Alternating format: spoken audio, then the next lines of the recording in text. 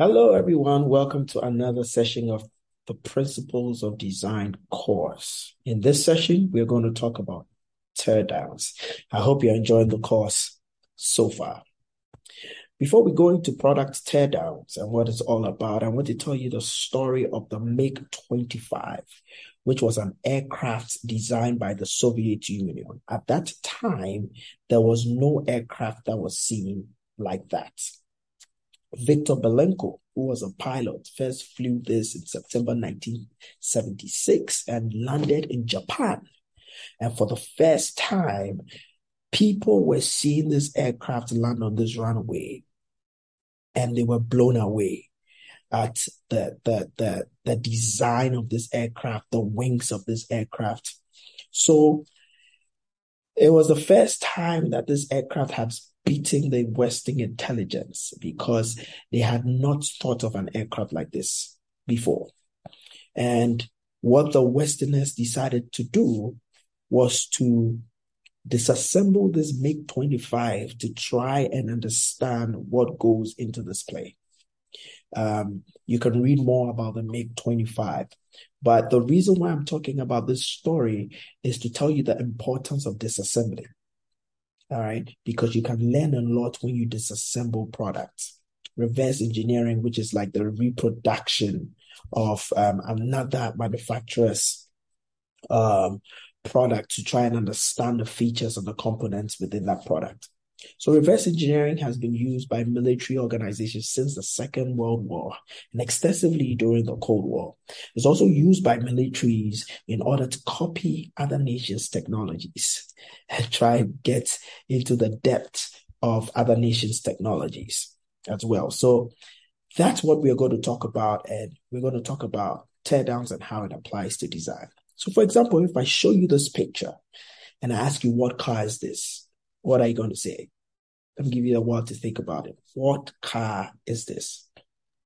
All right. Maybe some of you might have guessed right. Some of you might have not. This is a VW. Now you realize that if I had shown you the picture of the VW, you wouldn't have noticed these many components that are used in making the VW. So this is a car that has been disassembled, and you can see so many components. You can see the sizes of the components. You can see the length of some of the components, and it really gives you an understanding of what goes into the car, the VW.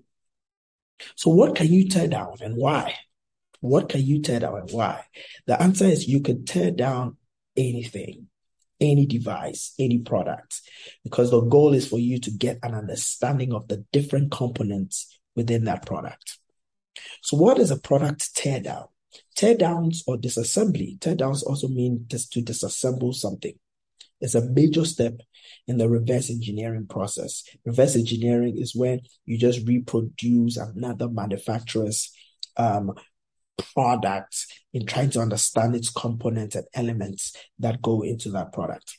It also uncovers the principles behind how a product works. Every product works in a certain way. You can only understand that if you disassemble some of the products to understand the different principles of how the product works. It also is always fun to tear apart a product, but nothing will be accomplished if data is not collected. The key for product teardown is you don't just tear down any product, but you gather data while you tear down any product. The key is learnings and understanding while you tear down. To gather this data, we will use the product teardown charts. There's a chart that can help you note down and put your data in an organized form. So product teardown will answer so many questions. Some of the questions it will answer is, how do the parts interact? How do the components interact? What are the good and bad features of the product's form, how it looks, and of the product's function? What has caused the product to succeed or fail? All right. And are the materials appropriate? The materials that are used in these products, are they appropriate? What manufacturing process was used? And what is the estimated cost of these products? So the teardown just helps you answer these questions into detail. So why do we perform product teardown? Now, the key thing is to analyze an existing product and determine its components and its interrelationships. All right. How are they related? How are these components related? It also helps you to determine the strengths and weaknesses of different parts and different components. Is it necessary for these components to be in this product? All right. And it also helps you understand how the product works. And it also helps you to develop electronic documentation of what you are looking at. All right.